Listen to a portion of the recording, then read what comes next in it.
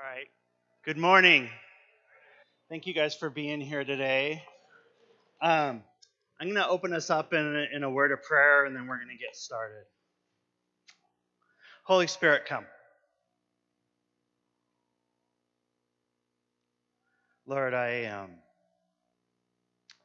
you were with us there in worship this morning. I sensed your presence, Jesus. Lord, I just thank you that you're not some dead stone or wooden God, but that you're a living God. That you lived your life here on earth, and you walked through the dirt and the dust of this earth. And that when you died, death couldn't hold you, but you were resurrected and you live again. And Lord, it says that you're seated at the right hand of the Father, interceding for each and every one of us. So Jesus, we thank you. We thank you for what you did for us and who you are. And Lord, we thank you that you, Father, are a good, good Father and that you love us. Amen. So we're going through a series this month on Jesus' admonition to us and Paul's encouragement to us to remember those in need. And I'm going to talk a little bit this morning. This is not simply a financial thing. A lot of times when we hear the word poor, we think purely about finances. And it's not just finances. I'm going to touch on that, but that's not the bulk of what I'm going to discuss this morning. And I'm going to actually spend a lot of time in the Old Testament. A lot of times we think, oh, well, Jesus was this, guy that really talked a lot about the poor, and, he talked to the rich young ruler. I'm not going into that scripture this morning, but he talked to the rich young ruler about give up all your possessions and follow me. Jesus over and over said that he only did what it was that he saw the Father doing. That he was our greatest reflection of who the Father is. And all throughout the Old Testament, God encourages us to remember those in need and to not let those who we encounter and who we know that need us, not to ignore them. So I'm going to kind of jump right in here. And how we're starting off may be a little bit of a surprise, but I want to talk about this. So there was a psychologist by the name of Maslow. And Maslow came up with this thing called the hierarchy of needs. A lot of times as Christians, we're like, well, we need to tell them about Jesus. Like, that's more important than their safety. That's more important than them having food. That's more important than any relationships they might have. We just need to tell them about Jesus, and they'll be okay. Here's the thing. And for those of you who don't know me, sorry, I should have introduced myself. I'm Dusty. I'm one of the pastors here. However, my day gig is I work at Sela Middle School over in the little burg of Sela over there. And one of the things we talk about a lot in education is that if a kid doesn't feel safe, if a student doesn't feel security, whether it be food or home, or maybe they have violence in their home, or maybe one of their parents is in jail and they only see them every 3 years, all these different types of insecurity, whether it be relational or food insecurity or housing insecurity, all these different things. To reach these upper levels where we can really be spiritual beings, where we can really encounter God in a deep and significant way, if we feel really insecure on these lower levels, it's really hard to get to that place. Because, if I'm afraid for my life, I may throw out a quick, there's that old saying that there's no atheists in a foxhole, right? Has anybody's ever heard that? Like, in the midst of war, there are no atheists. Everybody's like, oh, God, please save me, right? So you might have that kind of faith, right, where you're crying out like, Jesus, help! Everything's horrible. Please help me. But to reach that point where you start having an intimate relationship with God, when you're close to the Father, where you pray and you can just sense God's response in the midst of fear, in the midst of panic, in the midst of high levels of emotional angst and anxiety, it's really hard for that to happen. Now, I'm not saying, please hear this, I'm not saying that God can't break through. because he absolutely 100% can. And I believe that. I believe that. But for long term, like over the course of days, months, years, if you're in a constant state of angst and anxiety and panic and insecurity, it's really hard to hit that place where we're hearing God and we're able to express what it is that God's calling us to. Does that make sense? And so for us as believers, as followers of Jesus, we need to make sure that just like Jesus did, right, when he fed the 5,000 so that they could hear his word, just like Jesus did, that we're taking care of, that we're bringing God's restoration, that we're bringing God's redemption to the whole person. Body, mind, spirit, soul, all of God wants to redeem all things. He wants to redeem every aspect of who and what we are. He wants to redeem our relationships, which is one of the main points I'm going to have this morning, of talking about relationship insecurity, which is a really big deal. So let's jump in here. Deuteronomy 15, 7 through 8, and 10 through 11. If there is among you a poor man of your brethren, within any of the gates of your land, which the Lord your God is giving you, you shall not harden your heart, nor shut your hand from your poor brother, but you shall open your hand wide to him, and willingly lend him sufficient for his need. Whatever he needs, you shall surely give to him, and your heart should not be grieved when you give to him. I love that last little bit. Your heart should not be grieved when you give to him. All right, God, you said I'm supposed to do the thing, so I guess I'll do the thing. You know, there's another scripture that says that God loves a cheerful giver. And they're not talking about tithing. Not that tithing's bad. Tithing's good. It keeps this roof over our heads and keeps the place warm, right? I'm not anti-tithing. But this isn't what this is talking about. This is talking about giving. This is talking about caring for others. This is talking about responding to those in need. My friend Aaron and I were having a conversation a couple weeks ago about just this. Not thinking that I was going to be teaching on this a few weeks later, but like, is my reflex to seeing someone in need to help? It should be, right? As a follower of Jesus, my reflexive action should be to do something about that if I see somebody hurting, right? But oftentimes we analyze it first, right? We assess it. It's like, well, let's see. We got $400 less this month than we normally do. And I've got this car payment coming up. And I know this little old lady in front of me, she can't quite pay for all of her groceries, but I need to pay for my car. And I'm not saying that paying for our bills is bad, so please don't hear that. But my first reflex should be, how can I help her? And I'm sharing this particular story because this actually happened to me in the grocery store with this little older gal in front of me who couldn't quite pay for all her groceries. And I had a choice in that moment, right? I had a choice. I'm not going to tell you what I did, one way or the other. But I am going to tell you what our reflex should be. Our reflex should be to step up and help if we can, if we're able to. That should be our response. According to Scripture, not Dusty. This isn't me telling you to do this. According to the Word of God.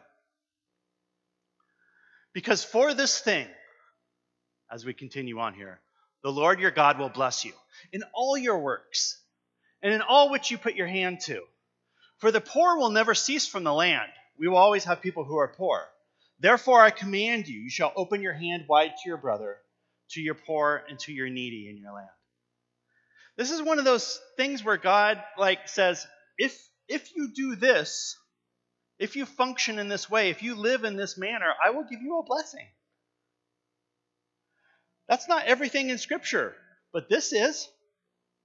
There are some things God just commands us to do because He commands us to do it because He's our Lord and He's our God. So you do that. This actually has this caveat attached to it of if you will bless others, I will bless you. And I can speak from personal experience that there is a blessing in blessing others. That there is in serving people, that there is a blessing from God. There is a fulfillment from God in spending yourself on other people and not just on yourself that can't be matched by anything else. There just is. I can't explain it. I can't quantify it. I don't know how to do a flow chart of how that works. I just can't. I just know it's a spiritual reality, and I know it in my own life. I can just speak to it for me. Nelson Mandela said this: like slavery and apartheid, poverty is not natural. It is man-made, and it can be overcome and eradicated by the actions of human beings. Overcoming poverty is not simply a gesture of charity, it's an act of justice. And God, as we understand from Scripture, is a God of justice, which is why I think he talks about this so much in the Bible. This isn't like, how, guys, there's like some stuff in the Bible where you're like, well, I don't know what God really means by this. Or, Scripture's not totally clear on this point. Or, let's debate this point of theology. I mean, when I was in Bible college and stuff, we would have like these conversations about, certain points of theology. This one's actually not very vague as far as caring for others. This is not one of the vague points of theology in Scripture. In Psalms, it says this: "Blessed is he who considers the poor. The Lord will deliver him in times of trouble." It appears helping the poor would bring a blessing to those who do. As I said previously, in Psalms, we see the Lord promises his assistance to those who do remember the poor. He who oppresses the poor reproaches his maker, but he who honors him has mercy on the needy. The word reproach means to address someone in a way to express disapproval, disappointment. I don't know if anyone else has the courage, like I do sometimes. Every once in a while, I don't know that it's smart, and I don't even know that it's good for my soul. So I'm going to put that as the front to my next statement. Every once in a while, I'll go online or on Facebook and go into these community forums, with local news and stuff, and see what people are saying. And if you ever want to get a glimpse of the ugliness of humanity, go onto one of those things and start reading people's comments. It's pretty ugly. And I don't know why I do it, but I think part of it is almost have you ever noticed when you're driving on the freeway and suddenly there's this big slowdown and there's miles of, you're driving over Snoqualmie Pass and there's miles of cars, right? And then you finally pull up and it's oh, well, there was an accident, so everybody's slowing down to take a look. It's kind of like that. I go into these boards and these things where people are talking about stuff and I'm looking at the car crash, right? This is, and a lot of times people of faith, people who say that they follow Jesus, are some of the ugliest people on there. And it always grieves my soul. It always hurts me because I know what Scripture says. He who oppresses the poor reproaches his maker, but he who honors him has mercy on the needy. So disapproval, disappointment, reprimanding people for being poor, rebuking people for being poor, chiding people for being poor, all of these kind of things, God's against that. So if that's something you do, don't. Stop. Right? Just stop. Because that's not the heart of God. Jesus reflected this. If you go into Matthew 25, at the seat of judgment, what is it he judges people on? And I know one of the other folks are going to be teaching on this on another week, but he judges the righteous and the unrighteous by whether they visited him in prison, whether they gave him clothes to wear, whether they fed him, whether they gave him water. That's where the judgment happens, between the righteous and the unrighteous, the left and the right of the throne room of God. Yikes. I know this is kind of a heavy message this morning. But sometimes God has to do a corrective action. Sometimes God has to change our hearts. And I know for me, this has been a long process. Continuing on. Now that we have a baseline understanding as to how we're to respond to poverty, I'd like for us to explore a little bit about what poverty is. It's not simply a lack of means or money. It's more than that. However, financial poverty is one glaring example that's easy to see all around us. So I just went and found just a couple charts of statistics. So that bottom row, that bottom row is the bottom 90% of wages in the US. And then this is the top 1%, and then this is the top 0.1%. And if you look from 1979 to 2017, which is when this chart was made, this bottom 90% is pretty flat as far as wages. And you can see this is spikes up and down. Now, I'd like to say this, something else I'd like to point out. This is irregardless as whether it's to a Republican or a Democratic administration.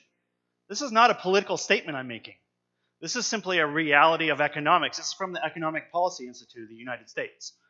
This isn't some, whatever leaning you want to have. This is just data.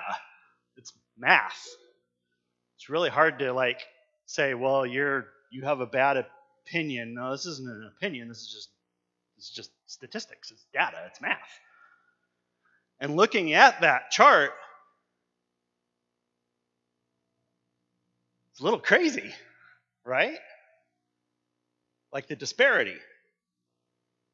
And again, it doesn't matter what administration it was. This is from 79 on. So this was Republican and Democratic administrations, right? So I'm not picking on anyone. This is just how we function as a society. And so it's just something to be aware of. It's something for us to recognize. This next one kind of blew my mind a little bit.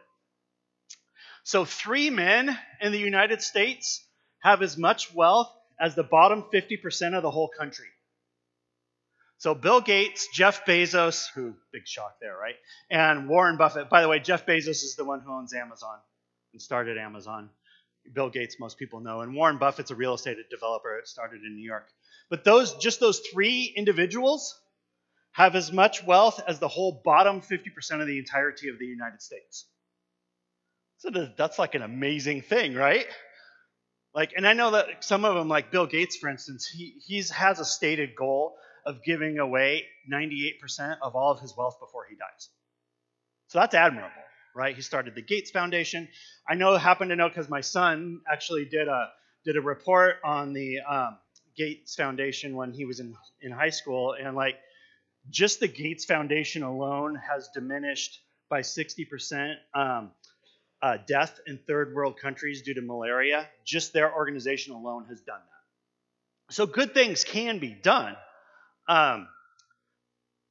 But 3 individuals having as much financial resources as 50% of the country, that's a little, I don't know, seems a little skewed to me, but maybe that's just me. So going back to this, needs, right? Food, water, warmth, rest. Security and safety. Belongingness and love needs. So these are kind of what I'm gonna focus on this morning. So there's different kinds of poverty. Safety poverty. Do I feel safe in my home? I had a student a couple years ago who he just wanted to hang out at school all the time. Because when he went home, it wasn't safe. Parents did a lot of drugs. Both of them were addicted. Sometimes the addiction would move into violence against him. And he'd sometimes get in trouble because it's like an hour after school ends and he's still there because he just didn't want to go home because he was going to get beat. So he didn't feel safe. There was no safety there.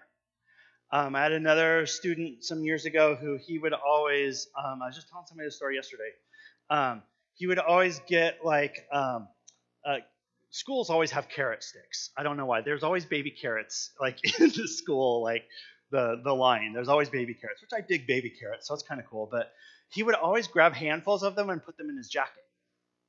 And some of the folks would get upset at him and like rail on him. And so I finally decided, okay, he's getting nailed for this all the time. And I needed to ask him why he's doing this, right?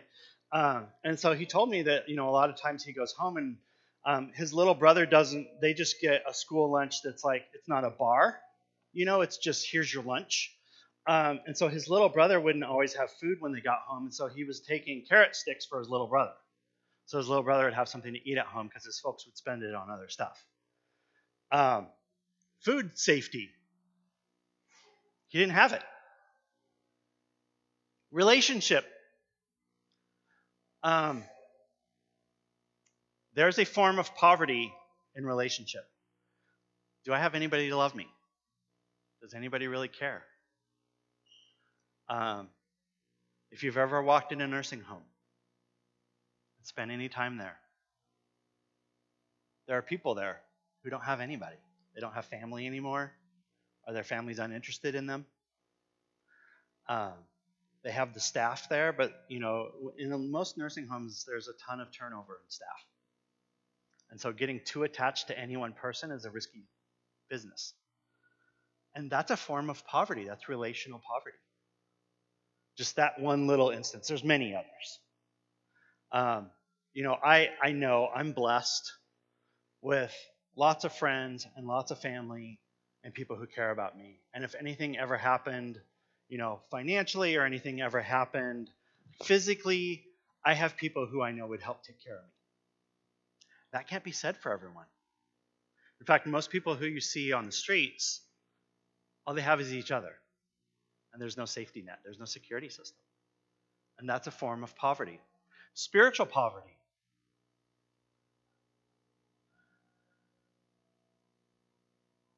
So many people have no hope.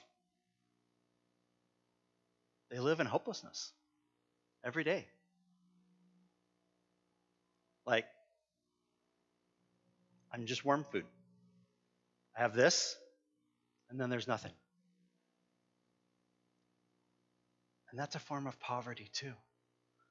They have no one to turn to. I can't tell you the number of times when I've just been in trouble and I've been at my wit's end and I had a God to cry out to.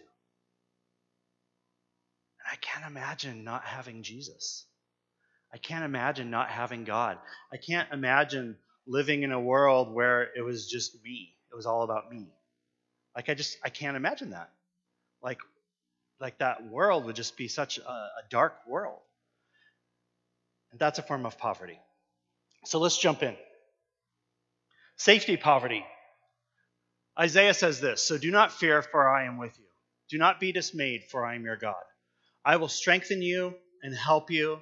I will uphold you with my right hand." Psalms 34:19. "The righteous person may have many troubles, but the Lord delivers him from them all." There's some hope here. I love particularly the verse in Psalms, because that's King David talking about that, right? Like, he wrote that in the midst of Saul hunting him with a spear and trying to track him down and take him out. And what does David say? David says, "I might have many troubles, but the Lord will deliver me." We can have hope that God can keep us safe. We can have hope. Going back to this, safety needs. We have to feel safe. Lack of safety is poverty. Lack of safety is poverty. Relational poverty. Mother Teresa said this, and I love this quote. "The greatest disease in the West today is not TB or leprosy. It's being unwanted, unloved, and uncared for. We can cure physical diseases with medicine, but the only cure for loneliness, despair, and hopelessness is love." I think it's an incredible statement. I have people close to me who have all the means in the world, have way more money than I do, have way more resources than I do, have way more stuff, nicer stuff, better stuff, lots more. They are so relationally poor. Their world is so small. There are so few people that they have that love them and care for them and would go out of their way for them.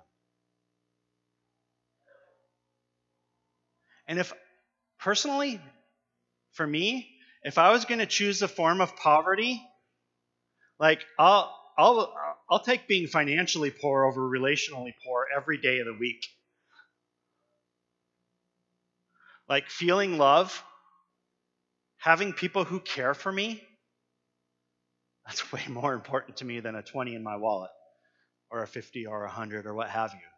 That's way more important to me, that I know I have people who love me and care for me and that will be there for me. And in the West, in our Western culture, this is so rampant. Feeling unwanted, feeling unloved, feeling uncared for. It's why our suicide rate is so much higher than the rest of the world. We can have all of the things and still feel empty inside. That's why we need the church. That's why we need each other. And above all, that's why we need Jesus Christ. That relationship with God. Because if nothing else, Jesus loves us. I know God loves me. It says that He will never leave me and He will never forsake me. That He will be with me always, even to the very end of the age, He promises. So at least I've got Jesus. Relational poverty. Beloved, let us love one another, for love is from God. And whoever loves has been born of God and knows God. Anyone who does not love does not know God, because God is love. In this, the love of God was made manifest among us, that God sent His only Son into the world that we might live through Him. 1 John 4. In this love, not that we have loved God, but that He loved us and sent His Son for the propitiation of our sins. Beloved, if God so loved us, we also ought to love one another. No one has ever seen God. But if we love one another, God abides in us, and His love is perfected in us. I love that last sentence. Did you know that God's love, as vast and deep as and amazing as it is, can stand on its own, right? But it is perfected through us sharing that love with the world and with each other. God's love becomes made perfect through you. Through you sharing it and bringing healing and hope to those around you. How amazing is that? I remember, I'm going to mess up this quote, but it just kind of came to me that Donald Miller made this quote once talking about how the same God that created the mountains and the heavens and the earth and created all of creation decided that He needed one of you too. Like He decided He needed you. The same God that created Mount Rainier, if you've ever been up to Paradise in that area and seen the gloriousness of creation, the same God who made that decided He needed you too. And He decided to create one of you as well. That's how amazing you are. That's how incredible you are. God's love is expressed through you. Philippians, be free from pride-filled opinions, for they will only harm your cherished unity. Don't allow self-promotion to hide in your hearts, but in authentic humility, put others and view others as more important than yourselves. Abandon every display of selfishness. Possess a greater concern for what matters to others instead of your own interests. And consider the example that Jesus, the Anointed One, has set before us. Let His mindset become your motivation. Going back to this, in the area of psychological needs and esteem, right? Intimate friendships, friends, feelings of accomplishment, knowing that people love me and care for me, relational poverty. That's something God cares about. Spiritual poverty. So God says this, blessed are the poor in spirit, for theirs is the kingdom of heaven. These aren't the first words you would expect to hear out of Jesus' mouth. as he starts the Sermon on the Mount. But the context Jesus is talking about here is about being empty and ready to receive his truth. So my spirit is empty to receive the Spirit of God. It's recognizing our inability to buy, earn, or deserve spiritual blessing. That without the intervention of another, namely Jesus, we really do have nothing. We are poor. We have nothing without Christ. So what might spiritual health or wealth look like? And I thought we'd go to Galatians. The fruit of the Spirit is this: love, joy, peace, patience, kindness, goodness, faithfulness, gentleness, self-control. Against such things there are no law. Now those who belong to Christ Jesus have crucified the flesh with its passions and desires. If we live by the Spirit, let us also walk by the Spirit. Let us not become boastful, challenging one another, envying one another. What does spiritual wealth look like?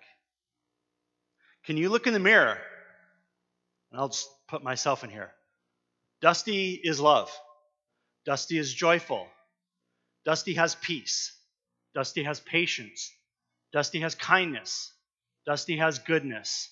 Dusty has faithfulness. Dusty has gentleness. Dusty has self-control. Like if I'm going through that list and any of those things aren't ringing true, then I'm poor. I'm spiritually poor in that area.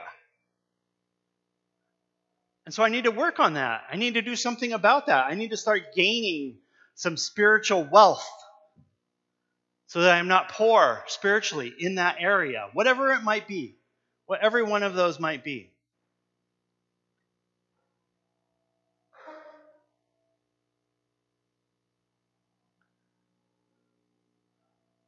Guys, I think kind of what I wanted to end with on this is kind of this thought. Do you have eyes? And do you have a heart to see those around you who are in lack, who are in need? Whether it be financial, whether it be relational, whether it be spiritual, whether they're not safe. And what is God this morning calling you to do about it? If, as I was talking this morning, any of these things were stirring something inside of you, I want to encourage you not to ignore that. I want you to encourage you to sit with that. I want to encourage you to consider what it is, whether it was something regarding relationships and people being lonely, or whether it was regarding someone's personal safety. Super quick aside story with safety. My mom used to have a job working for the prosecuting attorney, and she would be a companion to kids who had to go to court and testify against people. And so she was a friendly adult who would go alongside them and go with them so that they could go to court. It started out as a volunteer position, and then it ended up being, they brought her on like in a paid position. But like, she saw a need. She saw that there were these kids who were having to go like in front of a judge and court reporters, and you know, there's attorneys and there's police officers, and how scary is that for a little kid, right? And so she would just go with them and be someone to help them and encourage them and be there for them because they didn't feel safe. So if you were to do something regarding someone's safety, you know, there's that type of thing you could, I mean, that's just, I'm wanting to give an example. You know, with the loneliness, I mentioned the nursing homes. I'm going to be super transparent. The last couple of years of my grandma's life, she was in a nursing home. And I'm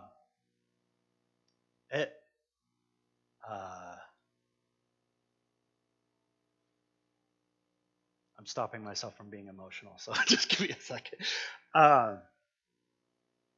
It hurt every time I walked in.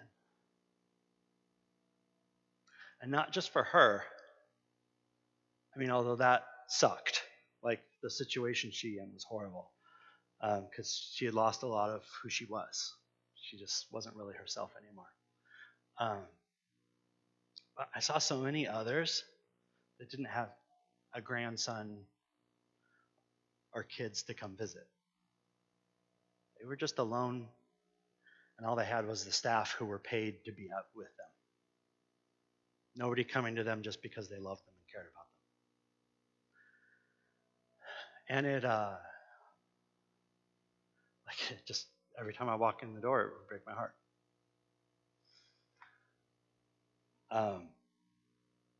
There are opportunities for us as followers of Jesus to be the hands and feet of God and to help that poverty of relationship. Spiritual poverty. Talked a little bit about that. What are some things I could do to help my and others' spiritual poverty? We talked about home groups earlier, like hanging out with other Christians and praying for each other and listening to each other's stories and just letting them know that, hey, I care about you. Can we pray for you? Like that helps cure the societal ill of spiritual poverty. I've mentioned probably more than once, being with a coworker at work and sitting in the lunchroom and they're struggling with something. And, sometimes I'm just like, hey, can I just pray for you? I've had people pray for me. Like say, hey, I have this one coworker. She wouldn't care if I shared her name, named Susie. She's a Christian. We know each other, followers of Christ. And I had injured my shoulder. And we're in the middle of the copy room, which is a pretty busy place. People, I don't know if you guys know this a lot, but schools use lots of paper. Less than they used to, but still a lot. Anyway, copy room's a pretty busy place. And so I was there making copies, and she was asking me how my shoulder was doing. I told her, still I'm having some trouble with it. She's like, well, can I pray for you? I was like, here? She's like, yeah, let's just pray. I'm like, I was like, okay. And so we prayed for like 5 minutes, and some people came in and out, and one gal had to come in and get her copies because she had to rush back to class and didn't have much time. Teachers get about 5 minutes to go to the bathroom and or pick up papers, and sometimes they try to fit both of those things in. It's funny. But they were brushing past me, and we're standing there in the middle of the copy room praying. I had a spiritual need, and she responded to it. And I was no longer spiritually poor in that moment. And so that's something that we can do too, right? I'm just wanting to give a few little examples of some various things we can do. God cares about this. God has a heart to respond to people who are in need, whatever that need may be. And so I'm going to pray in a moment, and then we're going to take communion. But I felt like the Holy Spirit was speaking to me this morning that there are some of you in here this morning, today, that you're, as I spoke this morning, that God was stirring up something inside of you. And that he would anchor that he would fix that it would be like a really Holy Spirit, God-breathed beneficial fish hook in your little fishy mouth. That's really hard to get out because it's got that little God barb at the end, right? But that he wants you to do something about this morning. So I'm going to pray. Lord Jesus, if you were stirring something in our heart this morning, if there was one of these things that I talked about or one of these examples, Lord, from your scripture, we know what our response is to be. Lord, would you give us the strength and the bravery and the courage and the determination, Lord God, to act on what it is that you're stirring inside of us this morning. God, would you give us the tenacity to not just let it go and to ignore what you're speaking to us this morning, God. Lord Jesus, as we go to take communion this morning, in light of everything that you did for us on the cross, Lord, that you saw that we were poor in our relationship with God the Father. And you took steps. You took steps, God. You paid, it says in Scripture, that you paid our price. That we were poor in our relationship with the Father because of our sin. And Jesus, you paid the price. You bought our groceries, God, that we couldn't afford for ourselves so that we could be sustained. Jesus, this morning, we honor that sacrifice, Lord God. Jesus, we honor what it is you did for us on the cross.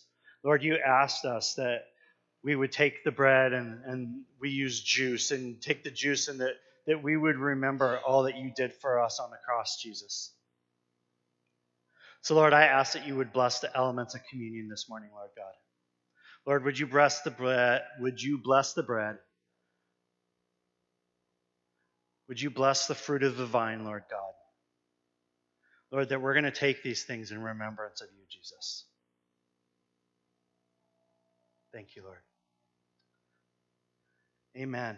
If I could get everybody to stand. Steve, could you just put something chill on maybe for me? Or not? That's okay.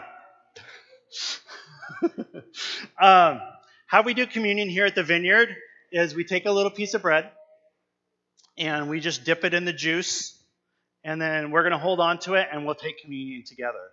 And if you happen to have a gluten intolerance, we have provided some gluten-free bread over here, just like they did at the Last Supper. Right over here for you to get. See if you got that. Right over here on the right-hand side. So go ahead and come forward and get your communion.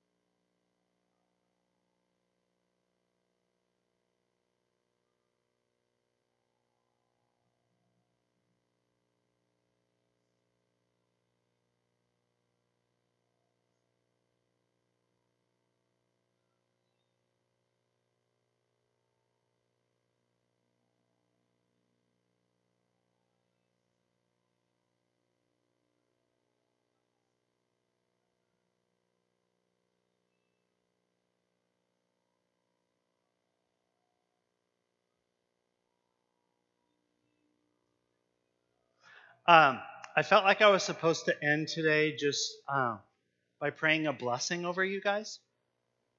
So I'm gonna just be faithful to what I felt like the Holy Spirit told me to do. So, if you feel comfortable, just bow your heads and kind of put your hands out, kind of like in a receiving kind of an attitude. Sometimes it helps us to do something physical in response to something God's doing. And I'm going to just go ahead and pray this over you. Lord Jesus, would you come? Lord, the words to that worship song come to mind. Break my heart with your love. So, Lord, in the name of the Father and of the Son and of the Holy Spirit, Lord God. Lord, I pray a blessing over the Yakima Vineyard. Lord, would you break our hearts with your love? Lord, would you change us? Lord, where our hearts have become hardened, where our attitudes have become calloused, Lord, would you make us soft again? Just as I was praying that, I got this picture. Sorry, I wasn't intending to do this, but it was just something God was showing me.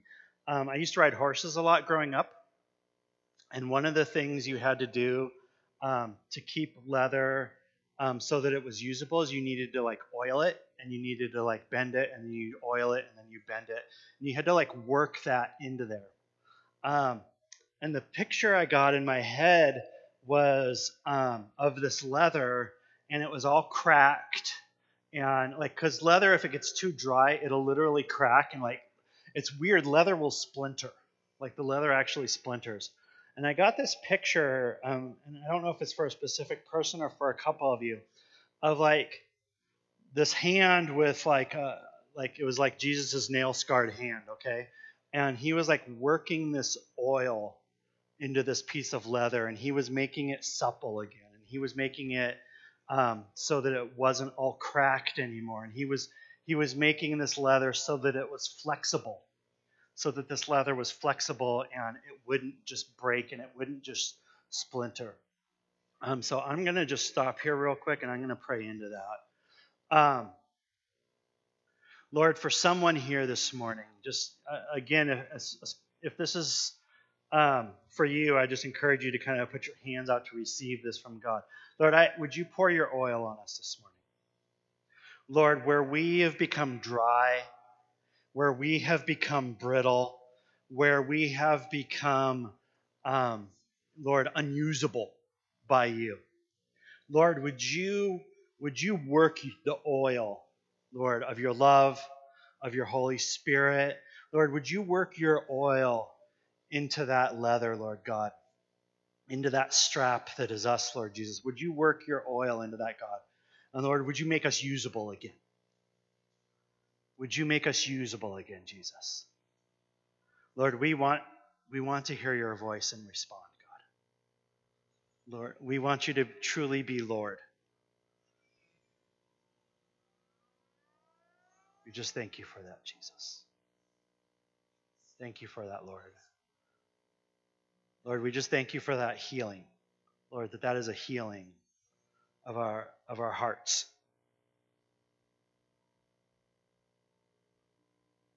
Thank you, Lord. Thank you, Jesus. I'm going to continue with what I was doing earlier. Sometimes God sidetracks us. That's okay. So I'm going to finish praying this blessing over you guys. So Lord, I bless this Vineyard family, Lord Jesus. Lord, would you bless us with hearts that see those in need around us, Lord God. Lord, that every aspect of poverty we encounter, Jesus, Lord, that you would move us, that you would motivate us, Lord God. Lord, that you would put your spurs to our flanks, Lord Jesus, and help us to respond to those in need around us. Whatever form of poverty it may be that we're encountering, Jesus, would you let us not ignore it? But instead, Lord God, would you move us? Would you drive us to act, to bring your kingdom, the kingdom of God Almighty, to bear on those situations, Jesus. So, Lord, I ask also, Lord, would you bless each one here who chooses to hear your voice and respond? Lord, would you bless them with every single thing that is they need to do your work, God? Lord, would you equip us, Jesus? Would you equip us this morning, Lord God? That when you speak and when you motivate us and when you stir our hearts, Lord God, that you would equip us with every single thing that we need, Lord Jesus, to respond to that and to bring your kingdom to this world, Jesus. We want the name of Jesus to be lifted up. We want the name of Jesus to be known, to be famous throughout the Yakima Valley and beyond, Lord God. So would your name be lifted up through us, Jesus? Lord, break our heart with your love, Jesus. Thank you, Lord. Amen.